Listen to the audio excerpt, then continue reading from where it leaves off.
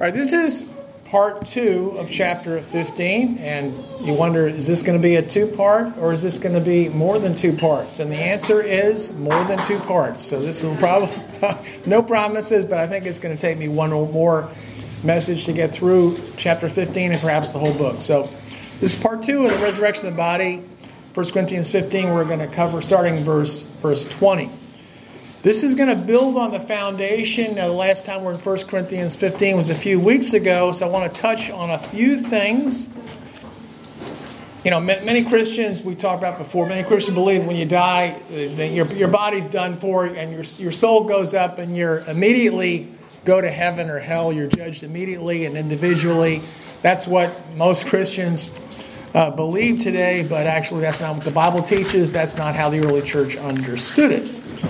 The Bible teaches that there will be a resurrection of all on the last day, that our bodies and spirits will be reunited, and that everyone will be judged. And that's exactly what Jesus taught, and that's what the apostles taught, that where will be a physical resurrection, our bodies and spirits will be joined together before the final judgment, and they will be judged together.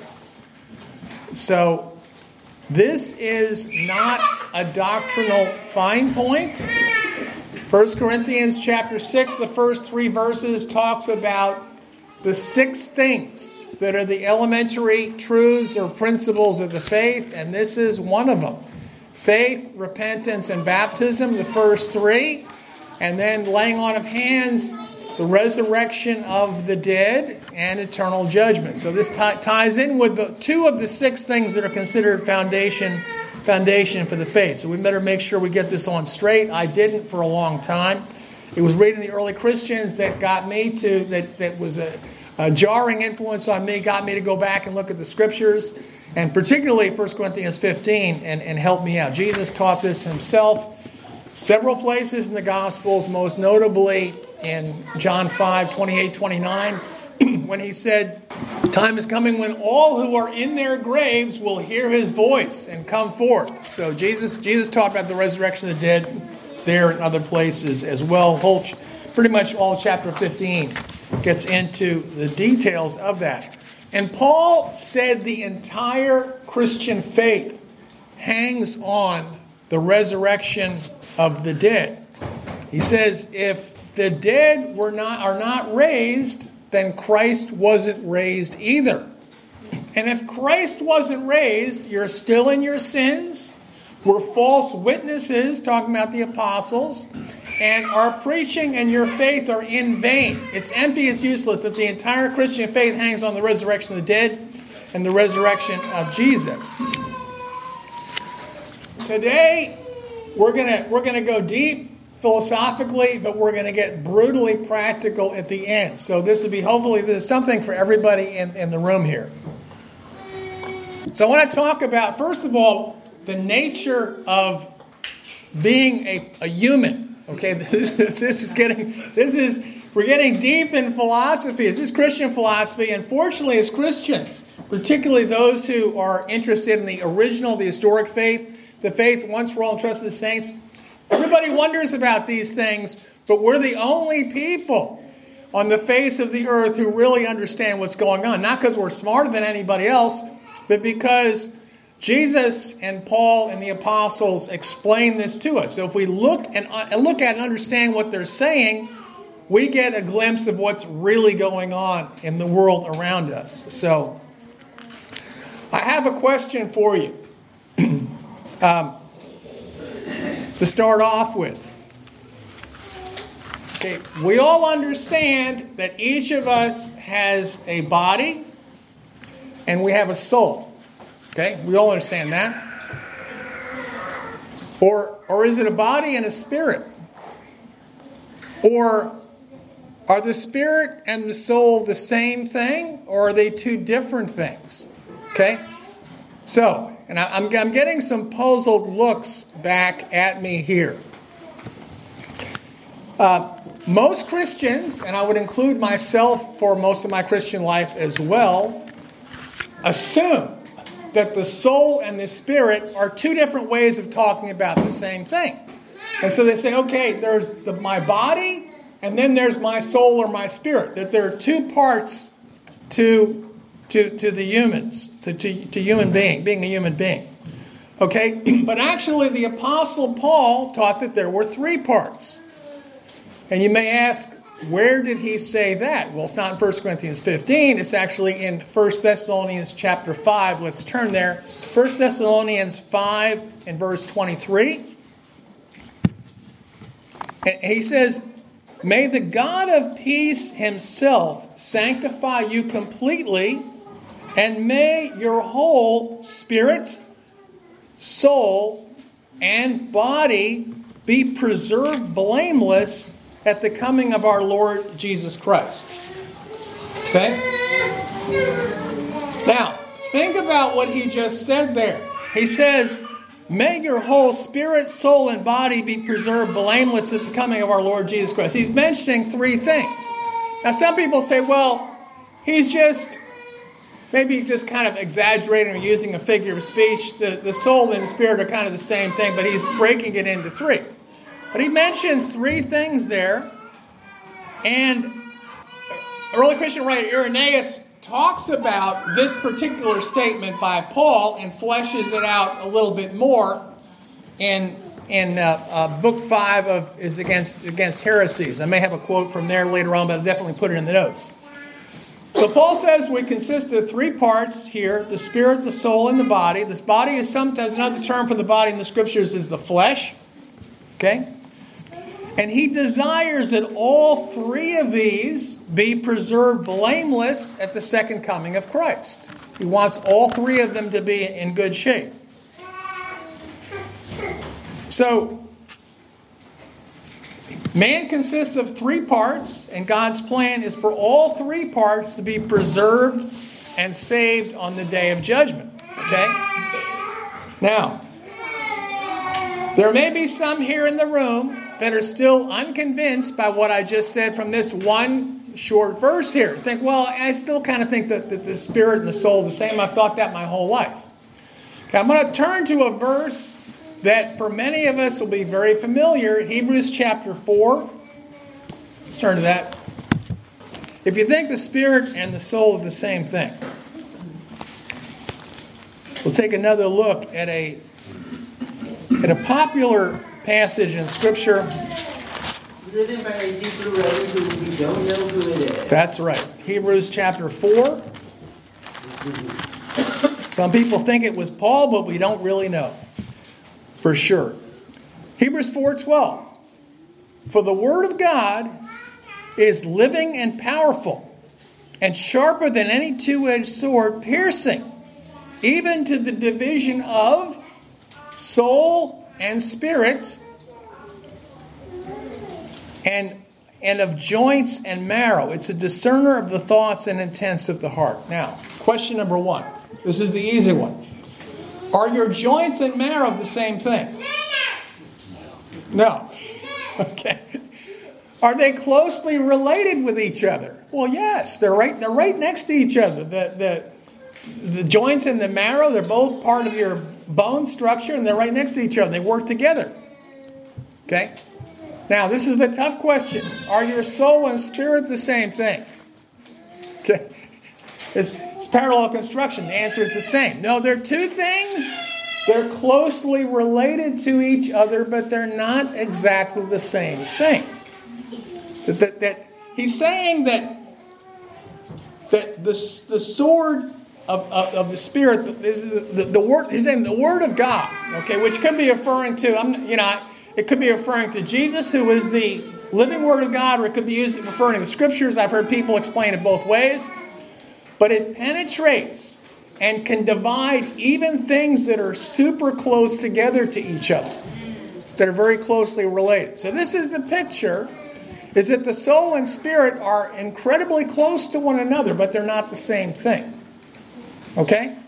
So when Paul says your body, your soul, and your spirit, he really does mean that there are three different components which we're made of. As I mentioned, the early Christian writer who goes into the most full explanation of this is Irenaeus, and we'll put some of his quotes in the notes when we post these along with the audio for the lesson. So, next question, obvious question is, all right, soul and the spirit are really close to one another, but they're different. What's the difference? What's the difference? Now, and they say, can you show me in the scriptures what's the difference? I don't care about the early Christians. Well, I'll start off by showing you what the early Christians said about this, what some of the early Christian writers who talked about this, the three different parts and why there are three different parts, and specifically what the difference is between the soul and the spirit. And then we'll consider the scriptures after hearing their explanation to say, does this make sense or not? Irenaeus in Book 5, Chapter 6 of his work Against Heresies, Nicene Fathers, Volume 1, page 532, talks about how our body, our human being is made up of three parts, and unless you have three parts, you don't have a complete person. That all three parts are necessary, that's what it means to be human. You have to have a soul, a spirit, and a body. 2 out of 3 doesn't cut it, all right? So you got to have the whole thing. And then he goes on a little further. And he says, there are 3 things out of which, as I have shown, the complete man is composed: flesh, soul, and spirit. One of these does indeed preserve and fashion the man. This is the spirit. While as to another, it is united in form, that's the flesh. And then comes that which is between the two. So he talks about there's the spirit and the flesh, and then there's one that's between the other two. All right?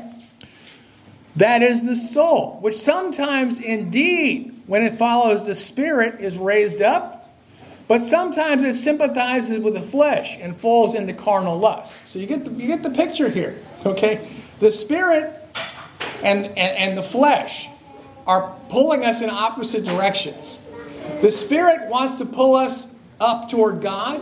And he's not talking about the Holy Spirit. He's talking about the Spirit that each of us has. Okay, that wants to pull us toward God. On the other hand, the flesh has a little different agenda.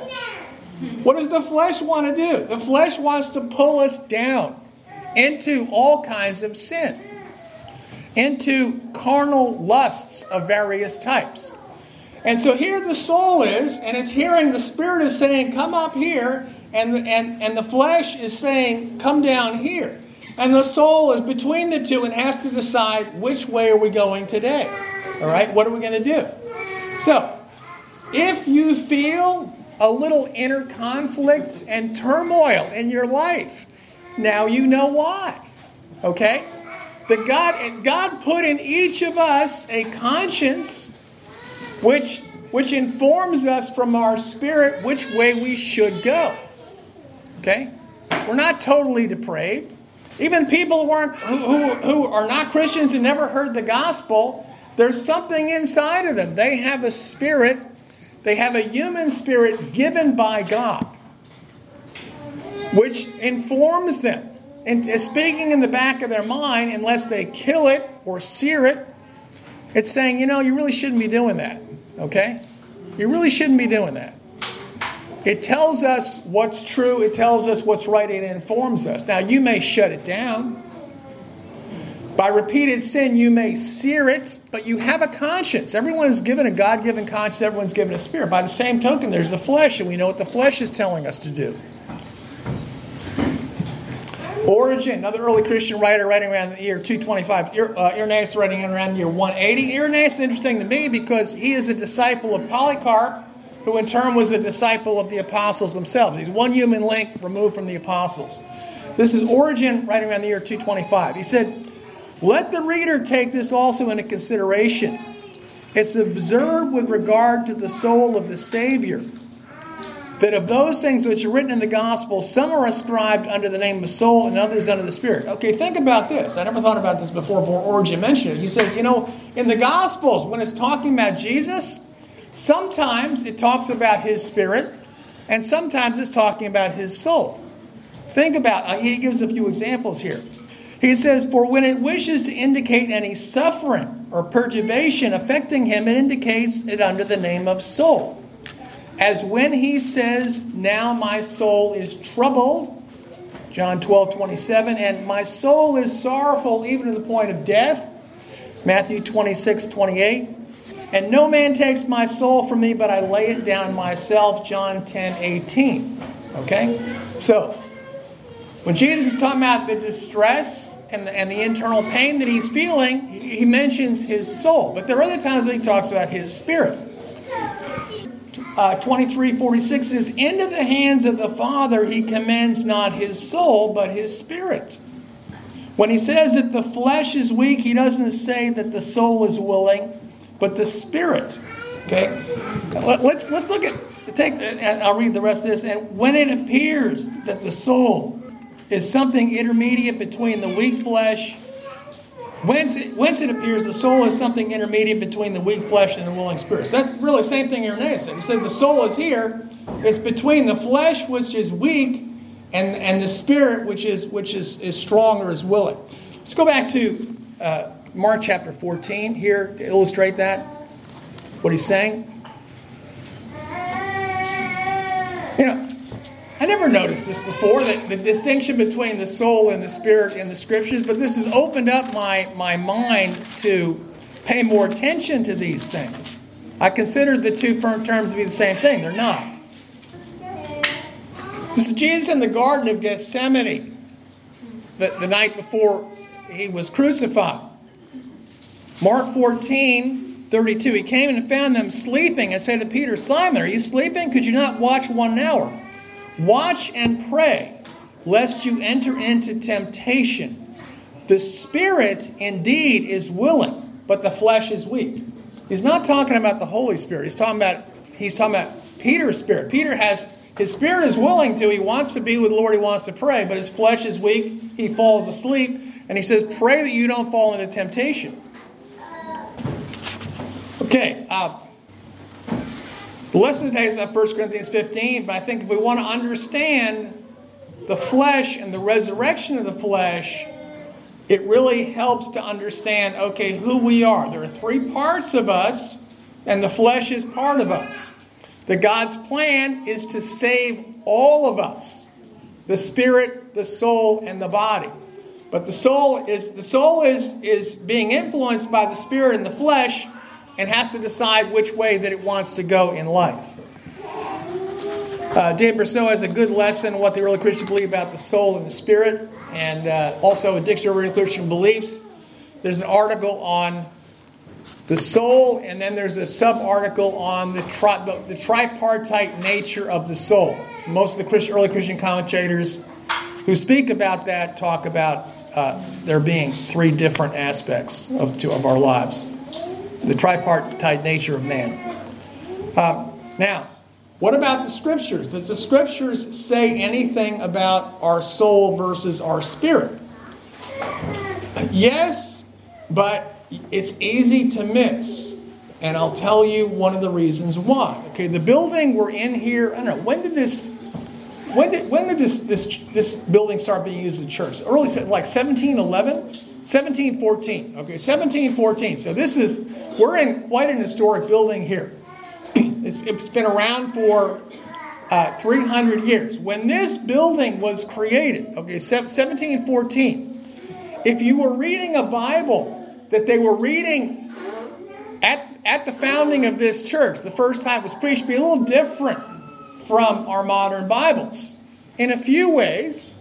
Okay, one of them is, I had a brother who asked me, he was attending the church and very interested in what we're doing. He said, why do you guys read the Bibles that have these extra books in them, that my Bible doesn't have them, okay? And I thought, actually, you don't realize that we're reading the New King James. The original King James, 1611, had the Deuterocanonical books, the Apocryphal books in it. Okay, Catholic Bibles still do, Protestant Bibles do. But when this building existed, the only Bibles that they had those books in them. So it's a modern innovation to take them out. But it was in the original King James. The other thing is, and I heard this, and being a skeptic, I had to go back and check it out for myself to verify it, and I encourage you to do the same thing. I heard that in the original 1611 version of the King James, they handled capitalization a little differently than the modern version does, the New King James. So I went back and checked out, and sure enough, that's the case. Now, when a Bible translator is translating words into English from Greek, the original Greek manuscripts, it was all caps, all capital letters, so no capital lowercase. So it's called uncials, but basically that's the way they wrote back then. And all the words ran together. So you don't have punctuation, you don't have the word breaks, and you don't have capitalization. So when you run into the word angel, is that referring to the angel of the Lord or just an angel? I don't know if I should say just an angel. Angels are pretty powerful beings, but is it one of the angels or is it the angel of the Lord referring to the Son of God? Capital or small a? The word God. Capital G, God, refers to the divine, the creator of the universe. Or could refer to the Father, Son, and the Spirit. But the God refers to that. Whereas the term gods could mean a number of different things. Okay? Could refer to false gods, or, in some sense, the term is applied to humans as well. So, small g, gods. Same thing with spirit. Okay? If you're reading in your Bible and it has a capital S, Spirit, what do you think of? The Holy Spirit. If it has a lowercase spirit, you might think, well, it's talking about the spirit inside a person or an evil spirit or something like that. So there are three different ways that spirit is used. So the Spirit can be used to refer to the Holy Spirit.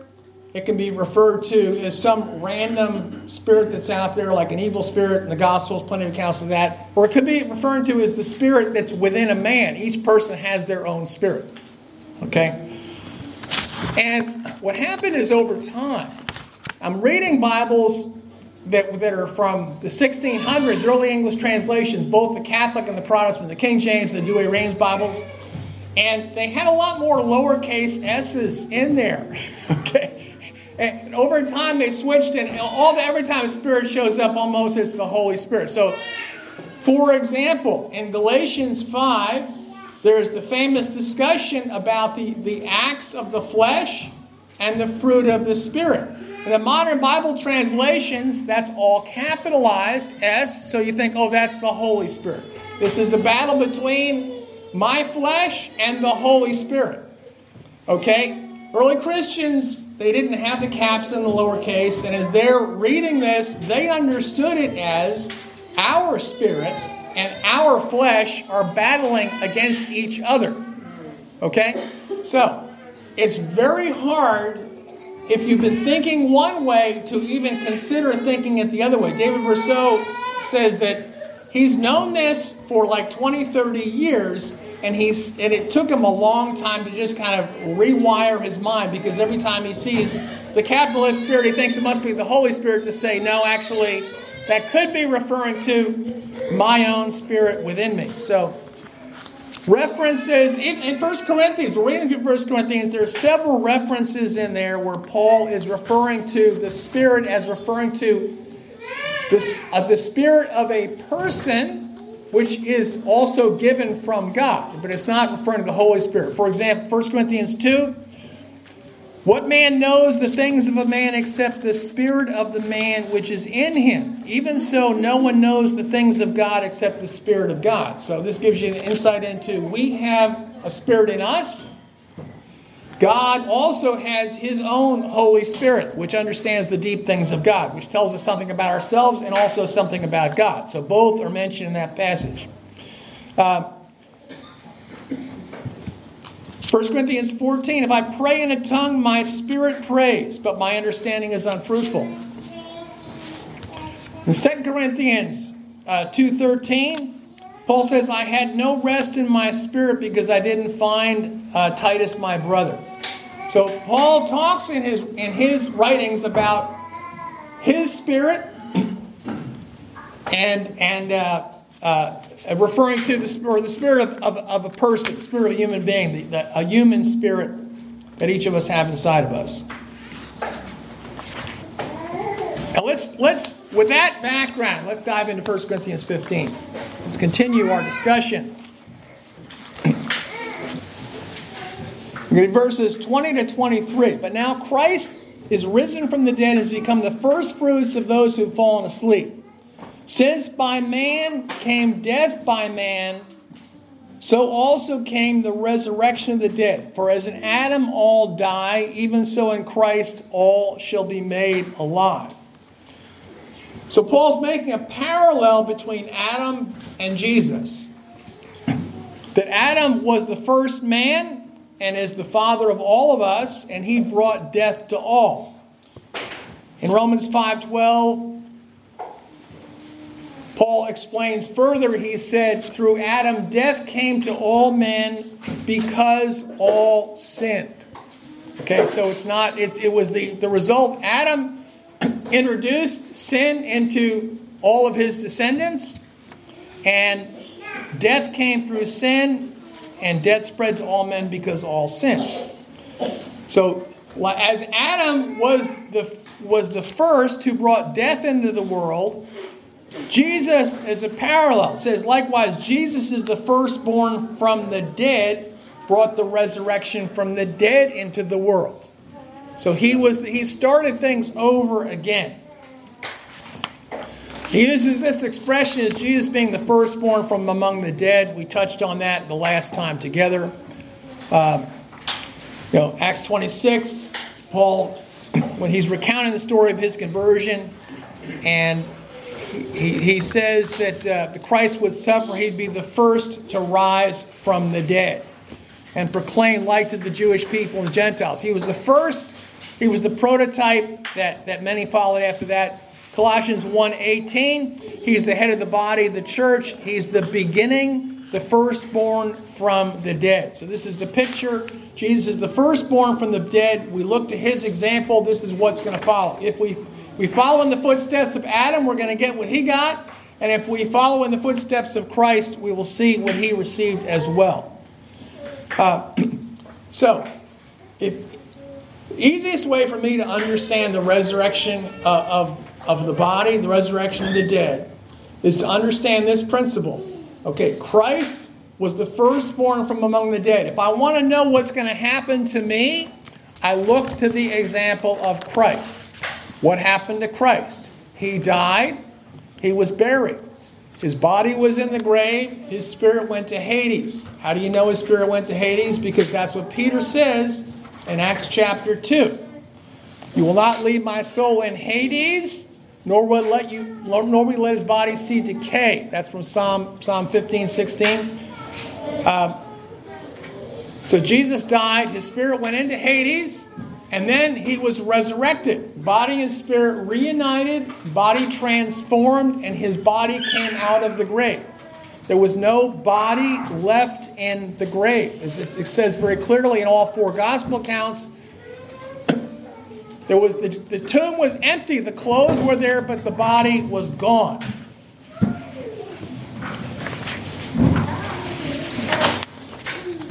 In Luke 24, Jesus appears to the apostles. And he says, behold my hands and feet, it is I myself. Handle me and see. A spirit does not have flesh and bones, as you see that I have. And then he ate a piece of broiled fish. Okay. So Jesus makes it abundantly clear, I'm not a ghost. Okay. This isn't a phantom. I'm not a hologram, all right? It's not a what is it, the German term, a doppelganger, a body double. It's not that, all right? He says, no, it's really me, and it's my body. Go ahead, touch it yourself. I have flesh and bones. See for yourself. In John chapter 20, the ultimate example, Jesus appears to all of the apostles, and for some reason, Thomas isn't there. They tell him Jesus is risen from the dead. Thomas says, I won't believe it. He says, I won't even believe it if I see it. He says, the only way I'm going to believe this is if I stick my fingers in the holes in his hand. He saw him being crucified. And I put my hand into his side where the spear went. He said, that's the only way that I'm going to believe this. All right. And Jesus appears. In John 20, verse 27, he says to Thomas, reach your finger in here. Look at my hands. Reach your hand here. Put it into my side. Do not be unbelieving, but believe. Okay? When we're talking about the resurrection of the dead, that's what we're talking about. Jesus is the firstborn from the dead. And that's what's going to happen to all of us. When our bodies and spirits are reunited, when our souls come out of Hades, and we're judged, face judgment. And recall the imprints of the nails in his hands and his feet. It's a fulfillment of prophecy. It says it's quoted in John 19, the story of the crucifixion. They shall look on him whom they have pierced. From Zechariah 12:10. And it's also a fulfillment of prophecy. Psalm 21:22. In verse 17 it says, for many dogs surrounded me. This is a psalm that's all about the crucifixion. Many dogs surrounded me. An assembly of evildoers has enclosed me. They pierced my hands and my feet. So, this is written 1,000 years before the crucifixion of Jesus, talking in detail about how he was going to die. His hands and his feet would be pierced. I think there are multiple reasons. One is this is the branding of a criminal. He's going to die a criminal death, and that will be obvious forever. But also, this was an indelible mark to make it clear to everybody for all time that it was his body and no one else's that rose from the dead. It was actually his body. It also reminds me in Revelation chapter 1 and verse 7, and when it talks about Christ's return, his second coming. Behold, he is coming with clouds, and every eye will see him, even they who pierced him. Okay, when Jesus comes back,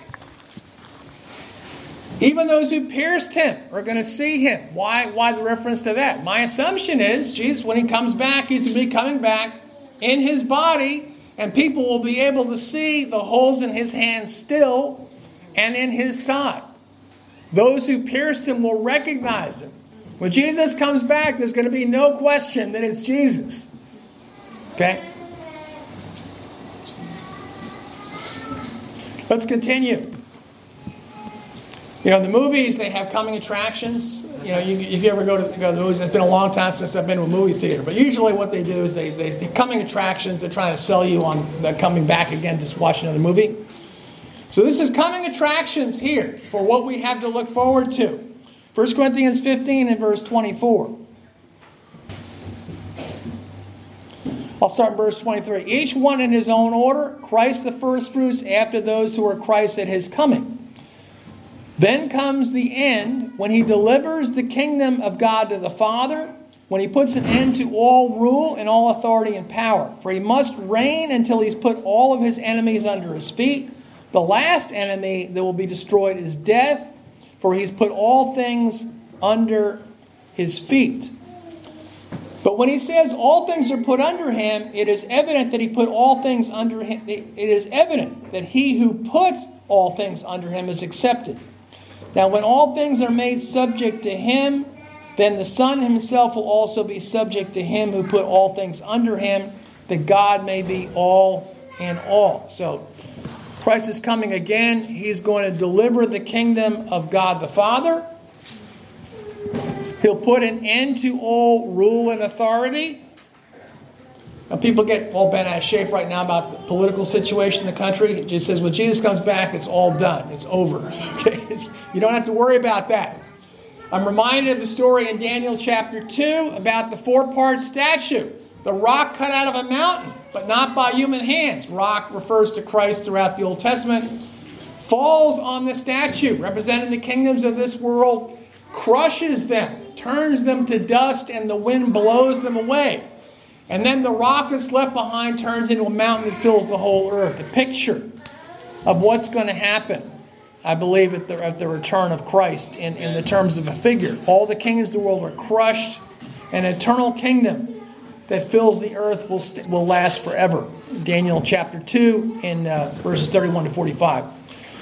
It says that he will reign until all his enemies are put under his feet, the last of his enemies being death.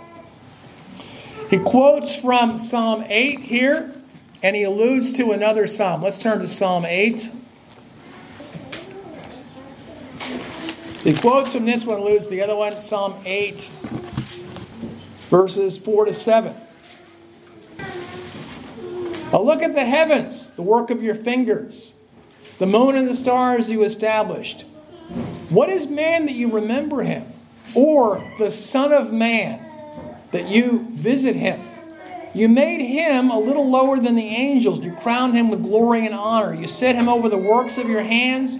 You subjected all things under his feet. So this is quoted here. You subjected all things under his feet. It's also quoted in the beginning of Hebrews. We're familiar from that passage there. But there's another psalm that is alluded to but not quoted. Let's turn to Psalm 109 or 110, depending on which Bible you have. He's talking about all his enemies will put under his feet. I think this is the psalm that he's talking about that comes from Psalm 110 in the Septuagint 109, starting in verse 1. The Lord said to my Lord, sit at my right hand until I make your enemies the footstool for your feet. The Lord shall send forth the rod of your power from Zion and rule in the midst of your enemies. With you is the beginning and the day of power, the brightness of your saints. I've begotten you from the womb before the morning star. The Lord swore and will not repent. You are priests forever, according to the order of Melchizedek. So, prophecy about Christ on many respects. Jesus refers to this himself. The Lord said to my Lord. David is speaking. The Lord, the Father, said to my Lord, the Son. There are two that are referred to as Lord in here. And it says that the Father said to the Son, sit at my right hand until I make your enemies the footstool for your feet. Where is Jesus now? Sit at the right hand of the Father, waiting for his enemies to be made a footstool for his feet. What does Paul say is the last of his enemies? The final enemy to be defeated is death itself. That the grave will be emptied, the grave will be vanquished, that Jesus will defeat death, his final enemy. Amen.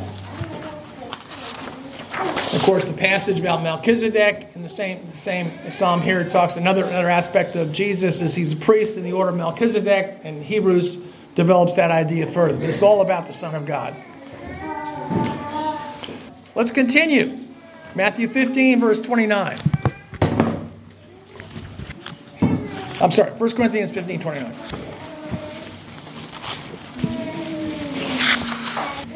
Otherwise, what will they do who are baptized for the dead? If the dead do not rise at all, why then are they baptized for the dead? And why do we stand in jeopardy every hour? I affirm, by the boasting in you which I have in Christ Jesus our Lord, I die daily. If in the manner of men I have fought with beasts at Ephesus, what advantage is it to me? If the dead do not rise, let us eat and drink, for tomorrow we die. Do not be deceived. Evil company corrupts good habits. Awake to righteousness and do not sin. For some do not have the knowledge of God. I speak this to your shame. Okay. You know I'm going there. Okay. You know I'm going there. What on earth does it mean to baptize someone for the dead? What is that all about? Are we supposed to be having baptism ceremonies where we're baptizing people on behalf of people who've already died? Vicariously baptizing people? Baptize someone in the name of somebody else? Are we supposed to do that? In 1840, in Nauvoo, Illinois, right here in the United States, a man named Joseph Smith first publicly advocated. He was preaching at a funeral and he decided to throw this in. Restoring the practice of baptizing people for the dead. And his followers started doing that beginning locally in the Mississippi River. And Mormons continue to do this. They did this for a while for their ancestors, and now they do it for all kinds of people. But they will, in their temples, baptize people for the dead because of this passage in Scripture right here. Well, have they restored something that was missing from the early days of the church and popped up again in 1840? Is this a biblical practice? Do they have it right? What's the story with that? Should we be doing the same thing? Is Paul holding this up as a good practice? We all do this. I found two early explanations of this. This passage is hardly touched on in the early church, but Tertullian talks about it, and I'm aware of a couple of places where this is touched on early on. Both of them, neither one even suggests that we should be doing this, or the church should be baptizing people vicariously for those who've died already. All right? Nobody's suggesting that. There are two different explanations for this passage. One of them is that Paul is going after heretics here. This whole section is going after heretics who are in the church who are teaching against the bodily resurrection of the dead. So, one early critique of this I've seen is that people are saying Paul is using their own logic to defeat them. Basically saying, look, if you guys don't believe in the resurrection of the body, what are you baptizing people on behalf of the dead for? So he's pointing out that they're internally inconsistent themselves, not talking about the church. That's one explanation, early explanation. Another one Tertullian gives, he says baptizing people for the dead, and his logic is as follows. This is in Nicene Fathers, Volume 3, pages 449 to 50, and 581, 582. I'll put that in the notes. But basically, Tertullian says, what is the dead? So the only thing that dies is the body, all right? The body dies. You're baptizing people for the dead is another way of saying why are you baptizing bodies on behalf of the dead? So that's his explanation of that. And I'll put that in the notes as well. So two different explanations, but neither one gets us baptizing, finding the roles of old dead people and baptizing people vicariously for them. Okay. A lot of interesting theoretical stuff. What are the takeaways? Number one takeaway, we don't need to be baptizing people for the dead. All right? That's number one takeaway. We have some other ones here too. The body's important. The body's important. I ran across David Sanabria handed me some references, and one of the things in there that mentioned I thought was kind of interesting is in reciting the Apostles' Creed, which is an early ancient statement of faith in the church. When people talked about, I believe in the Father, I believe in the Son, I believe in the Spirit, I believe in the church, and I believe in the resurrection of the body and life everlasting, he said what they would do is they would touch their bodies when they said that. Okay? Now think about, kids in little kids' classes and kids' songs, they make hand motions, the rain came down and the floods came up. Well, that's what they did. When they hit that part and they believe in the body, they touch their bodies just to a little reminder. Okay, you're in this too. You're going to be resurrected. Just a little physical reminder of that, which I thought was pretty cool. All right? Our bodies are important. We are made up of three parts: our soul, our spirit, our body. And God's plan is to save the entire man. Okay? Not just our soul, not just our spirit. Major takeaway right there. There's a picture. I read some really Christian writings. I don't remember exactly what it was. I'll put it in the notes. A picture of the human being is like a chariot and a horse. Okay? So imagine a chariot and a horse going down a mountain road on the edge, right near the edge of a cliff. All right? If the horse goes off the cliff, what happens to the chariot? Okay, they're ending up in the same place together. So what does the chariot driver need to do? Restrain the horse. Keep the horse on track. And that's the way it is with our flesh and our soul and our spirit.